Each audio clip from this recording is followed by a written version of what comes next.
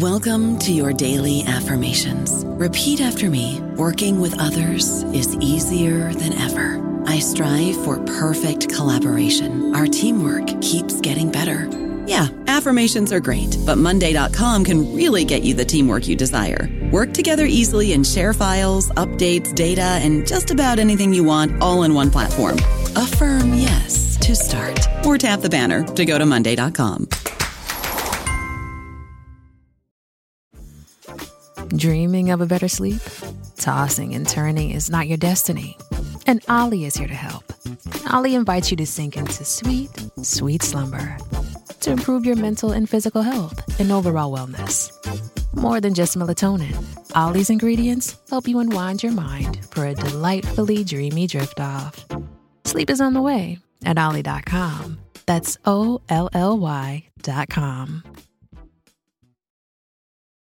This episode is brought to you by Visit Williamsburg.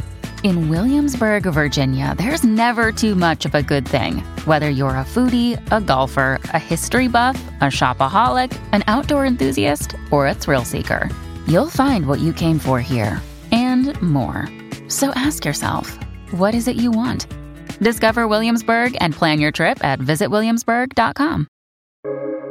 Welcome to the New Books Network. Hello, everybody, and welcome to the New Books Network. I'm Claire Clark, one of the hosts on the network, and today we're talking to Amy Sullivan, an independent scholar and history professor at Macalester College in St. Paul, Minnesota, and the author of the terrific new book, Opioid Reckoning: Love, Loss, and Redemption in the Rehab State, which was just published in 2021 by the University of Minnesota Press. Amy, welcome to the show. Thank you, Claire. Nice to be here. I wonder if you could begin our interview by telling us just a little bit about yourself. Sure. I grew up in Tulsa, Oklahoma. I live right now in the Twin Cities, in Minneapolis in particular. But I ended up going to state schools. I went to the University of Oklahoma for my undergrad history degree and master's degree. And then after a period of several years, I then entered the University of Illinois Chicago, their Work, Race, and Gender in the Urban World program in 2004. So I had children. I had two daughters between degrees, and then finally got my PhD in 2013. Another important educational opportunity for me was attending a United World College, which was an international school that had the IB curriculum. And I think it really taught me and grounded me in the global nature of human issues and problems. And then I think your question also included mentors. I would say at the University of Oklahoma, it was Susan Laird, a philosopher of education, who taught me about feminist education. I worked in the Women and Gender Studies program with her. And then at UIC, University of Illinois Chicago, I worked with Robert Johnston, who encouraged me to push the envelope with my history projects and dissertation. And how did you come to write Opioid Reckoning? Well, I had a very intimate and painful family experience with a heroin overdose that my child survived, and today she is a thriving woman in her late 20s. But we went through a really, really tough time, and when that happened 10 years ago, I was completely shocked to my core because I was a product of the 1980s Just Say No. And I was one of those people who just said no because I was afraid. So I had really not ever experimented with substances. And so, and in particular, heroin, scared the living daylights out of me. And when I was finally able to kind of take a breath from those experiences with her, I started thinking about how could I help? how is it that people didn't know? And, then I find out, oh, there is an actual epidemic happening, and it started with prescription pills. And I also study and teach history of medicine. So it all kind of just started coming together. I also teach history of childhood and women's history. So as a mother, understanding childhood, understanding the history of mothering and medicine, it just all kind of fell right into my wheelhouse as a personal experience. Before we dive into the book, I wondered if you could tell us a little bit about the Minnesota Opioid Project, because this book is one part of a kind of larger project that you've been leading for how many years now? Five or six. Yeah. Yeah, I came up with the project initially because that was all I was going to do. I am an oral historian. I used oral histories to write my dissertation. And when I started, there's a very much a storytelling frame in 12-step based support groups. And I was very much drawn to that tradition. And I started thinking about how long form oral history interviews could actually, it would be really important in this moment that we were in to document some of the stories of people. Because as I started asking questions of physicians and asking questions of treatment providers, I realized there was going to have to be something significant that would have to change in order for us to not to get a handle on the opioid epidemic in particular. The original model of the abstinence only model, which I can talk about in a few minutes, about the Minnesota model. It seemed like a moment where that was not going to work to help people who were addicted to opioids. And when I realized this as a historian, I'm like, oh my gosh, there's change happening. I am going to document this right now. I'm going to just start talking to people. I don't know what I'm going to do with these interviews. I don't know if anybody's ever going to read them. But here I am in the epicenter of rehab, the history of rehab in the United States at Hazelden. I better just get some of these stories recorded. And so it was really kind of a in the moment decision. And I started with mothers because I was already familiar with a support program for moms. And mostly, dads were welcome, but it was mostly mothers who showed up all the time. So I started interviewing them. And then it just started to morph into other areas. I started thinking about, like, well, what about, physicians who are promoting medication? And what about, social workers? And what about people in recovery or people who had experience with opioids in their lifetime and were struggling? And so I ended up with about 50, 60 interviews. I worked with harm reduction advocates in the Twin Cities. I had no idea what harm reduction was. As I said, I was completely ignorant about all of this stuff. Ended up gathering a whole bunch of them, created an Omeka archive of harm reduction kind of ephemera and documents from the 90s. So it just turned into this kind of big project. So eventually I decided I'm going to name it the Minnesota Opioid Project, and had to kind of put a box around it as in terms of the state, because I soon realized that it could be really, it could just go on and on forever if I started thinking about other regions or states in general. Minnesota is a good place to draw boundaries, though, and we'll get into addiction treatment in Minnesota exactly. In a minute here. But before we do, I wondered if you could talk a little bit about how you prepared to do this work. And in terms of preparation, I'm thinking not just of your training in oral history, but also how did you prepare to take care of yourself psychologically while you were researching and writing? This is hard work. This is really hard work. And so just to be personal here for a moment, my dissertation was about a trauma that I also had a personal connection to, related to an event in the 1970s, around a tragedy at a Girl Scout camp where I was a camper.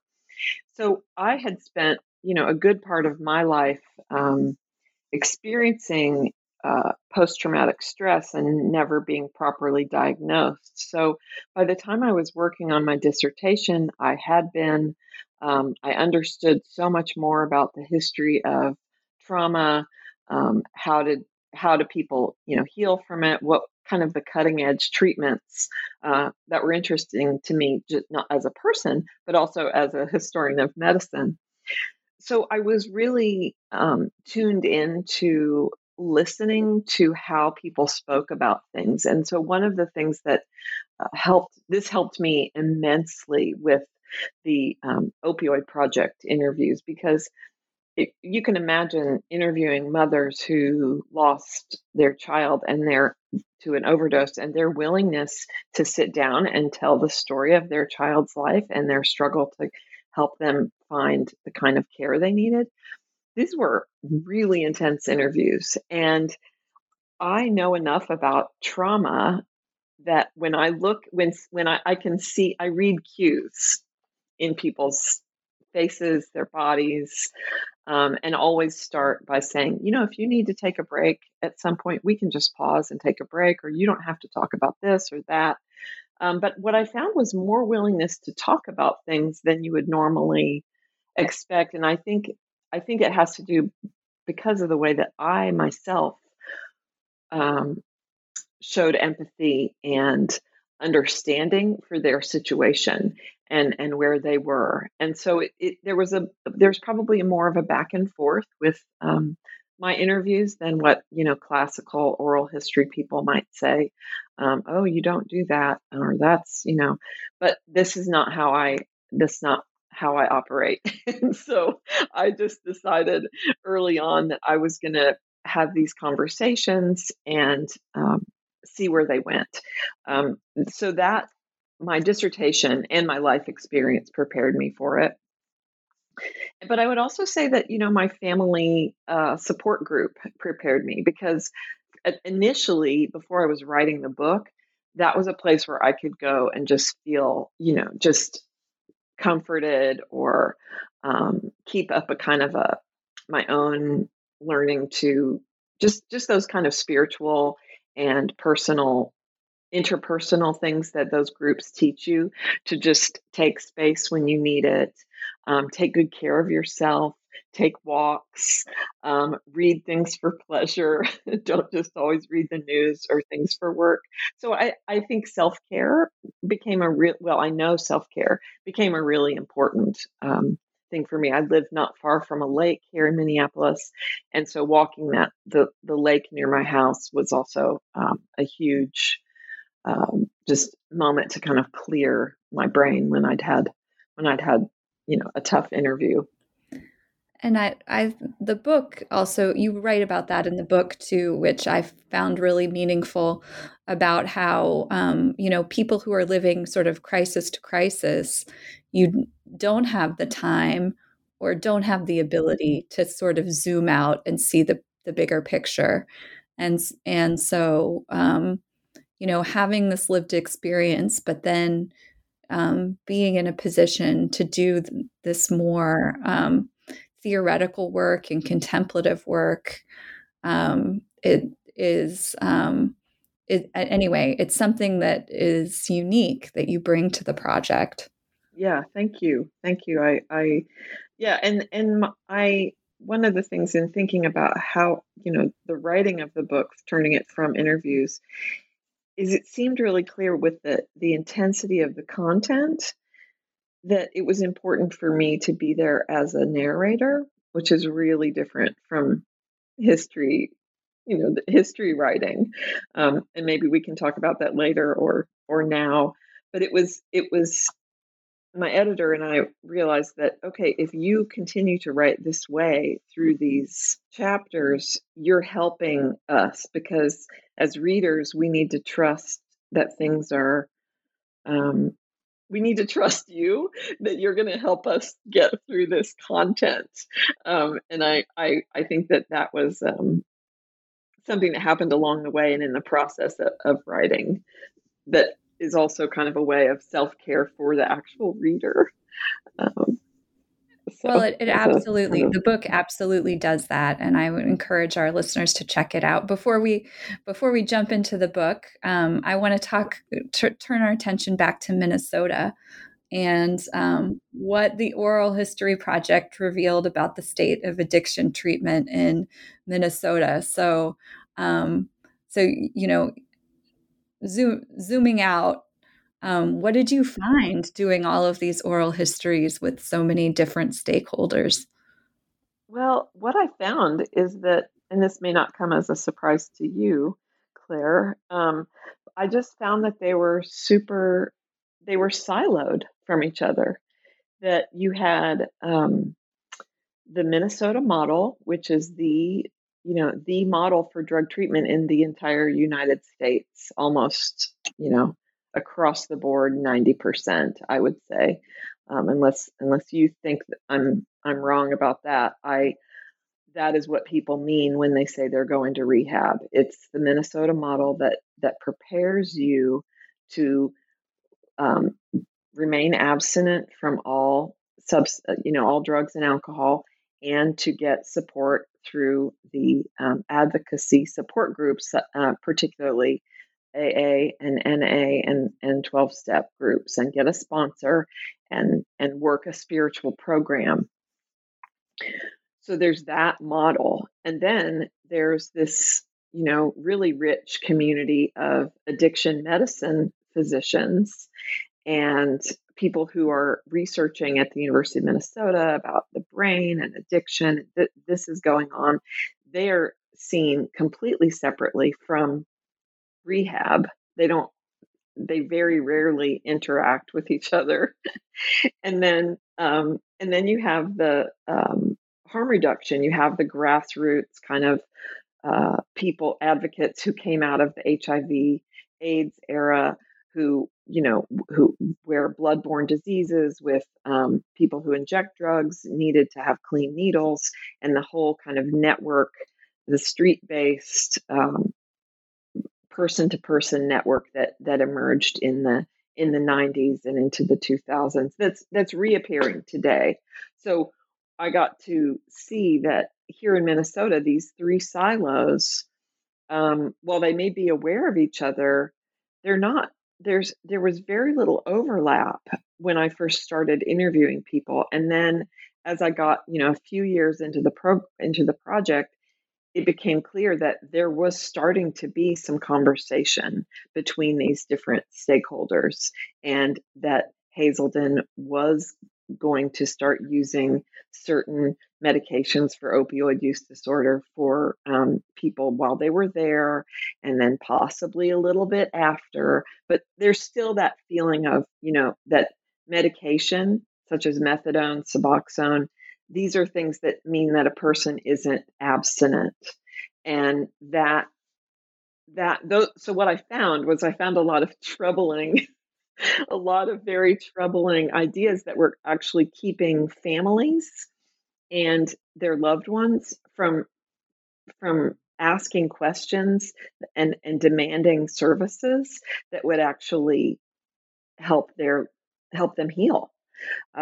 So it would just be someone would be cut off or shut out, or this person should just be on methadone and they have no other reason for a spiritual life, or there's no other reason to help that person because they've been to treatment so many times.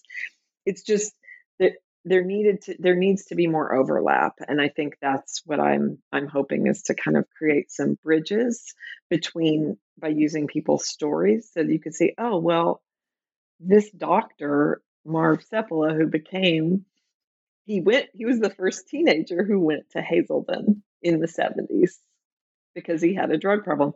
Then he leaves, decides eventually he wants to be a doctor, becomes a psychiatrist, and wants to go back to Hazelden to be a psychiatrist. And when he goes back, they're like, we don't need a psychiatrist. And he's like, what?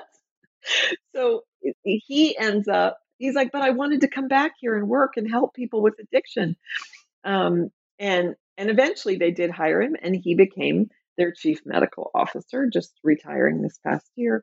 But I tell that story because he is the perfect example of how a person found the help that they needed, but then saw a bigger problem and went back and wanted to help, continue helping and expand this treatment model with science, with medication, and just the struggle that he had in trying to do that. So there's hope, but I was shocked when I found how kind of siloed and even stigmatizing these models are with each other. Well, Opioid Reckoning includes chapters dedicated to oral histories from mothers of children with opioid use disorder, to addiction medicine physicians, harm reduction advocates, treatment providers like Marv, who are working to change the addiction treatment system from within. I wondered if you could tell our listeners a little bit about why you chose to organize this, the stories in the book this way. Well, I started writing the book because I was approached by an editor who saw my project on my faculty website, and I had been interviewing people, and I continued to interview people while I was still writing the book. So some of what happened is that as I started thinking about the narrative arc of the book, there were other stories that I needed to gather um, in order to make it, have a beginning and a middle and end in a way. Just thinking of it that way. But initially, there were, some of the chapters, as you know, are more like, shorter sections that involve individual people's stories. And then others are longer narrative deep dives into the lives of people. And one is in particular is a family. And I think what I finally decided was that in order to keep the book under the page limit that it needed to be, was that there were certain stories and in narrators who really exemplified things that I had found that that resonated in other stories as well. There were some common themes, common experiences, and then one person's story would just kind of stand out as being like this one. And so rather than integrating all the people as if I was doing, qualitative research, like, oh, this many people said this, I realized that some of the chapters just got too crowded with people. And the mothering chapter took me forever because it started off for something else and then was adapted for the book. And I realized after I'd started writing the book that I needed fewer people. I didn't need as many people in the book. So it's really thinking about like the crowd of narrators. So that's just in a simple way how that turned out. But when I think in particular about the Prognosis Cloudy, the chapter about Spencer Johnson and his family, how his story just exemplified so many aspects of the current opioid epidemic, its failures, the stigma, the siloed experiences, and then unfortunately also the criminal justice system or injustice system in his story in particular, when a drug dealer in the Minneapolis area, was convicted of 5 counts of third-degree murder because she's the one who sold the fentanyl-laced heroin to them. And this is also highly unusual. There's very few states that are doing this. So I felt that Spencer's story and his family's just reticence to have him included in this trial, that idea that justice will be served, whether, the family of the deceased wants it to be or not, was really fascinating and disturbing to me on some levels when we think about, like, law and order and the war on drugs. So so that's a kind of a long answer about that you were asking for, but yeah, you can see that grappling with all these different stories, it became hard because there were so many powerful stories that it became really hard to kind of pick and choose and decide. But ultimately, that's what I had to do. I don't know about you, but I'm very busy and I don't have a lot of time to cook. That's why I subscribe to Factor. Eating better is easy with Factor's delicious, ready-to-eat meals. Every fresh, never frozen meal is chef-crafted, dietitian approved, and ready to go in just 2 minutes. You'll have over 35 different options to choose from every week, including Calorie Smart, Protein Plus, and Keto. These are 2-minute meals. Factor meals are ready to eat and heat, so there's no prepping, cooking, or cleanup needed. They're flexible for your schedule. Get as much or as little as you need by choosing your meals every week. Factor is the perfect solution if you're looking for fast, premium options with no cooking required. Sign up and save. We've done the math, and this is important. Factor is less expensive than takeout, and every meal is dietitian approved to be nutritious and delicious. Head to factormeals.com/NBN50 and use code NBN50 to get 50% off. That's code NBN50 at factormeals.com/NBN50 to get 50% off. Spencer's story is a very powerful story, and it's sort of, the book does such a wonderful job of bringing readers, into the problem of the opioid epidemic, or rather using this perspective from families as a way to bring the lived experience sort of home, and also to look sort of outward and see how many people and how many areas of society the opioid epidemic sort of touches. Anyways, I think Spencer's story is a really moving one. I know that you plan to have a companion website for the Minnesota Opioid Project. I wondered if you could talk a little bit about that. And once those interviews, the interviews will be up there, they'll be publicly available. What would you want to direct people's attention toward? Well, so there's kind of two parts to what's going to happen with the interviews. The more formal academic part is that the University of Minnesota Social Welfare Archive, or anyway, I've got the wrong name for it right now. But the University of Minnesota Libraries and Archives have asked to have these interviews, and they will keep them, paper copies of them. They will digitize them, and they'll digitize anything that I give them from the project, or they'll have it available in the archive. The other part of my project, I wanted to have it also have a digital life of its own, so that people could connect with these stories, hear people's voices, and also read more annotated versions of some of the interviews, see photographs. So my plan, which got waylaid because I was writing the book, is to create an online archive for the general public that would be separate from what the University of Minnesota would do.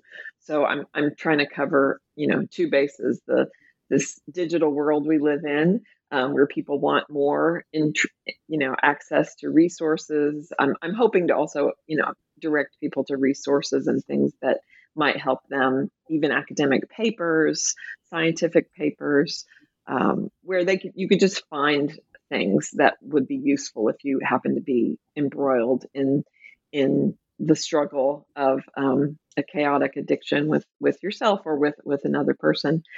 So there's that kind of helpful, interesting public site, and then the archive is where I feel my allegiance to oral history and to having it in a proper place, because this was originally what I thought. I was like, well, I'm just going to make this collection and deliver them to Surely someone will want this, whether it's, the Minnesota Historical Society or the university, someone will want this information. So that's my plan, to touch all bases there. If you could direct listeners to just one oral history interview from the project, once they're say they're digging in the archive or they're poking around on your website at some future date, what would you want? What do you think everyone should listen to? Oh, that was such a hard question. I really think that it would be Ann Perry, Spencer Johnson's mom, because I think I will end up having 2 or 3 interviews with her, and just there's something about her, how she took Spencer's addiction on and helped him as best she could for as long as she could. I think 11 years is how long he lived with that, and died from an overdose. And then that experience, as I mentioned, there's really something powerful about reading the entirety of an interview. And I would say that Anne, although Marv Seppala is definitely in second place. And then I had another woman, Julie Hooker. So I'm not answering. I'm being a really good student and putting more in there than the professor has asked. Top three. That's great. Yeah, I was like, can we change that question, please, to the top 3?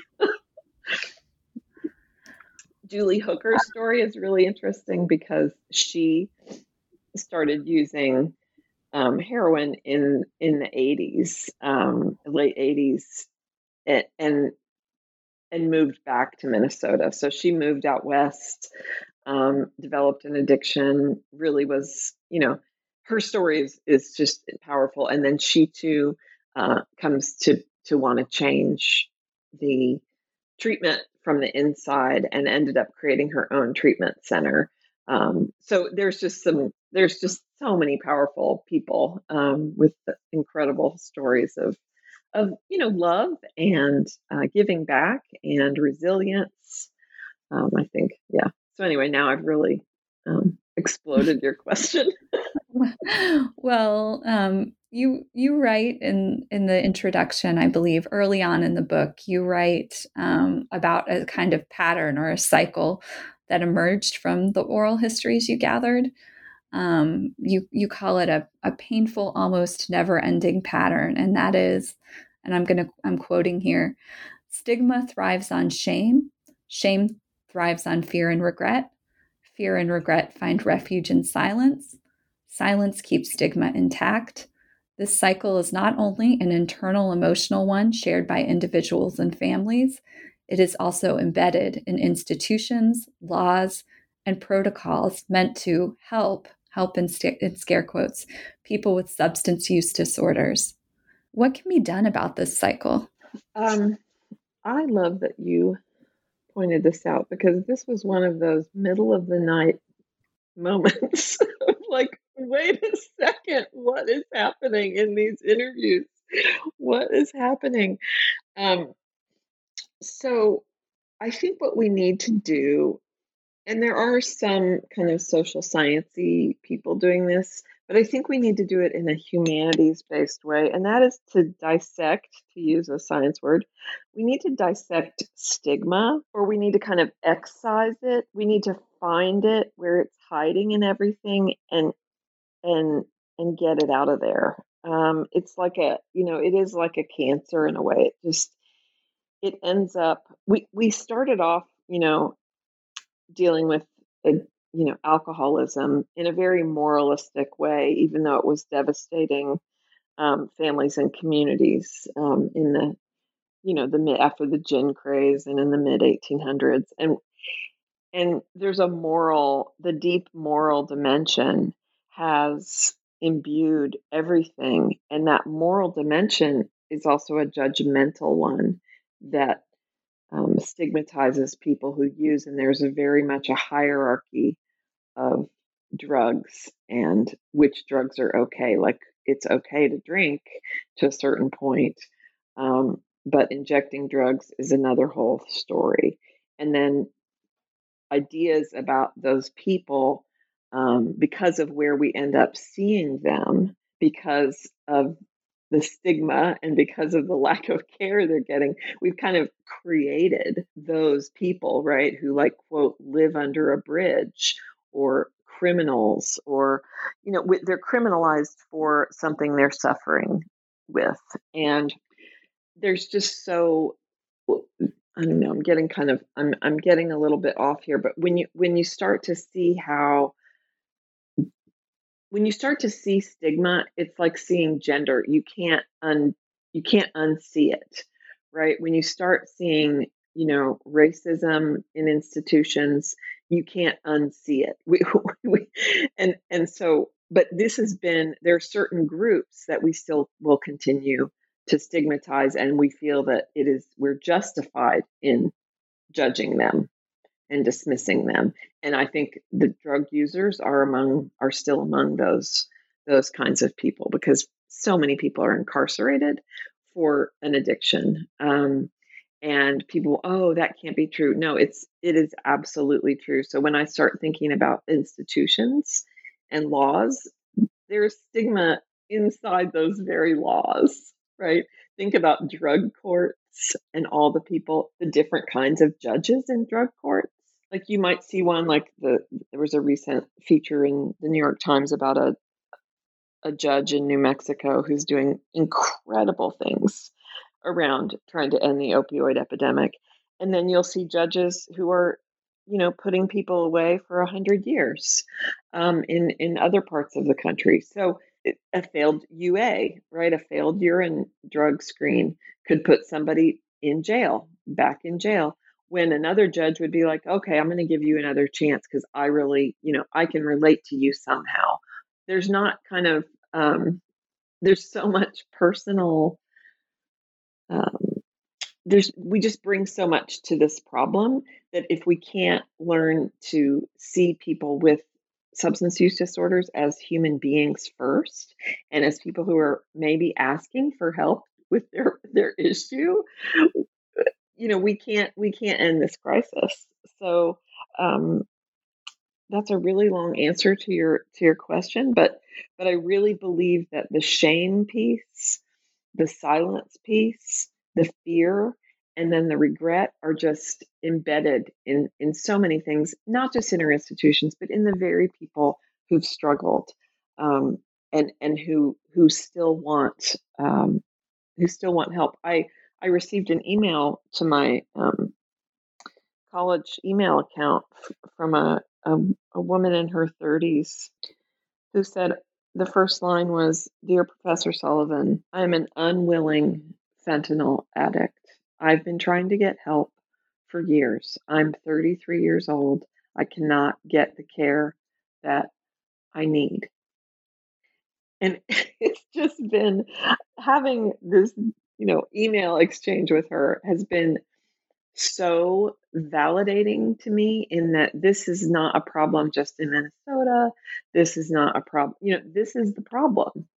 You have people who really want help who can't get the help they need because of all the barriers that are put up, but also all the individuals that they have to deal with who decide nope, you can't do it this way. She's like, I know what will work for me, and no one will do this for me. She's like, this is the care I need. I can't do this part again. I can't do the detox again. Here's what I need, and I can't find it.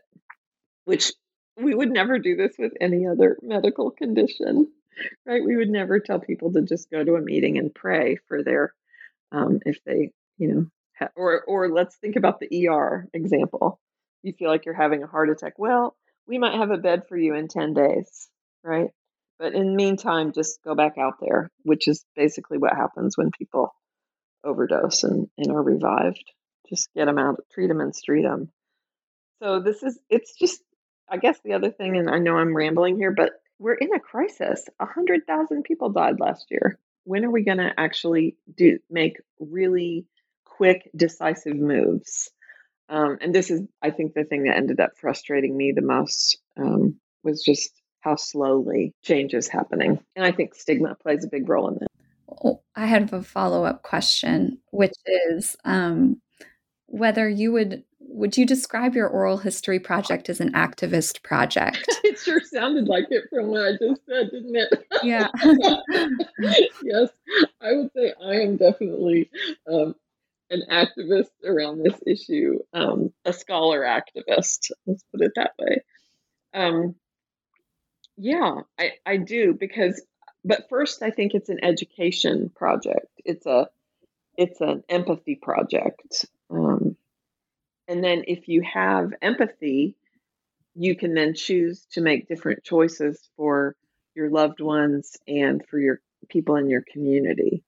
So yeah, I would first call it an empathy project, because that's what I'm starting to hear from people who've read the book is, wow, I had no idea. I just had no idea. And I think that that's part of what I want is I want to kind of open up all these doors to all these stories so that people can actually get a sense of what is it like, for families, for people who use, for people who are working on, street outreach, for physicians. What is it? What is it like? And how can we change this? So yes, it is activist, but that's underneath the education and the empathy, the Right. empathy part. Secondarily. Yes, secondarily, yeah. What's the current state of the project? What are your hopes for it? The current state is that I need to get my interviews ready for the archive, and I need to create my website, make my website what I imagine it to be. But I don't know. I'm not sure that I'm going to keep interviewing people. One thing I thought about doing was creating kind of an opportunity for people to interview to have students interview people, to have people who have learned some things, like maybe in my oral history class, students could interview other people, collect names of people who are interested in being interviewed, or find some kind of way for stories to continue to be shared. What I've seen in my research on these kinds of websites is that this can be difficult to maintain over time. And so I really have to think about that in terms of what is this? Is this book going to, and this archive, just a snapshot in time? And I'm probably leaning in that direction because of the constant attention that a website that's constantly uploading new people's stories requires on the tech end, and the the college IT folks, or even on myself. So that's and my hope is for the project itself, and for the book, I think, is that it gets in the hands of people who can use it to share, for people to feel more open about sharing their stories, I think is another aspect of it. But then also as an educational tool, I'd really like to see it be used in public health schools, in medical schools, in treatment centers. I'd like therapists to read it. I'd like people who work in methadone clinics. I just think there's a lot of opportunities to use it in a way that could actually benefit people who encounters the systems that people currently encounter when they're struggling with a use disorder. Well, it's a wonderful book, and I'm sure it'll be a useful book, and it's an exciting project that the book is a part of. Thank you so much. Thank you. We've taken up a lot of your time, and this brings us to our kind of traditional final question, which is, what are you working on next? It's a toss-up. No, just kidding. It's a toss-up between embroidery projects and art projects, or getting my dissertation turned into a book. I think I will work on getting my dissertation turned into a book and just keep those other little self-care creative projects on the side. But no, in all seriousness, I would like to turn my dissertation into a book because it has, I really want to bust open the idea of true crime, the experience, the tragedy that I wrote about was a 1977 Girl Scout camp where 3 young girls were sexually assaulted and murdered on the very first night of camp. And because the perpetrator was found not guilty, and then subsequently died, I shouldn't call him a perpetrator, the accused. The story has become fodder for true crime aficionados, and I find it really troubling. And my dissertation tried to work on this, was going in this direction, obviously, which this is not a true crime, this is a tragedy. And we need to find other ways to think about crime, because in a society that's becoming increasingly more violent, we have more and more people who are living with trauma, and we need to do something about it. And this is an even bigger project than opioids, I'm afraid, in terms of like a big project, right? But thinking of it, this project, my dissertation is a micro history, and that is, I want it to be something that isn't just a story of what happened from the perspective of survivors, which no one was called a survivor the way that people are now. We were all just told to, just get on with our lives. We have so many people walking around who are survivors of violence. And it seems to me we need to look at certain stories and figure out what are the ways that we can heal from this and create more of a, less violent communities. But how can we also turn away from glorifying crime and making it such,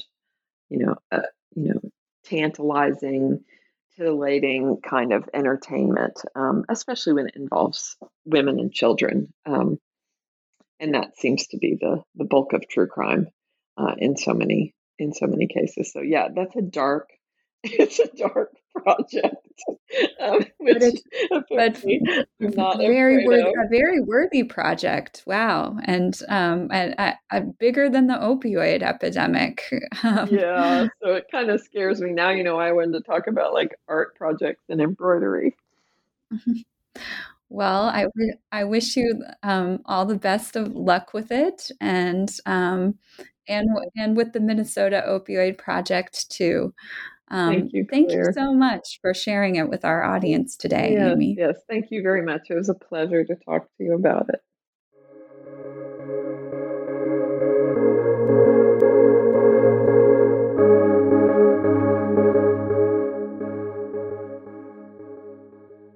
Hello, it is Ryan, and we could all use an extra bright spot in our day, couldn't we? Just to make up for things like sitting in traffic, doing the dishes, counting your steps, all the mundane stuff. That is why I'm such a big fan of Chumba Casino. Chumba Casino has all your favorite social casino-style games that you can play for free anytime, anywhere with daily bonuses. That should brighten your day a little. Actually, a lot. So sign up now at ChumbaCasino.com. That's ChumbaCasino.com. No purchase necessary. VGW Group. Void where prohibited by law. See terms and conditions. 18+.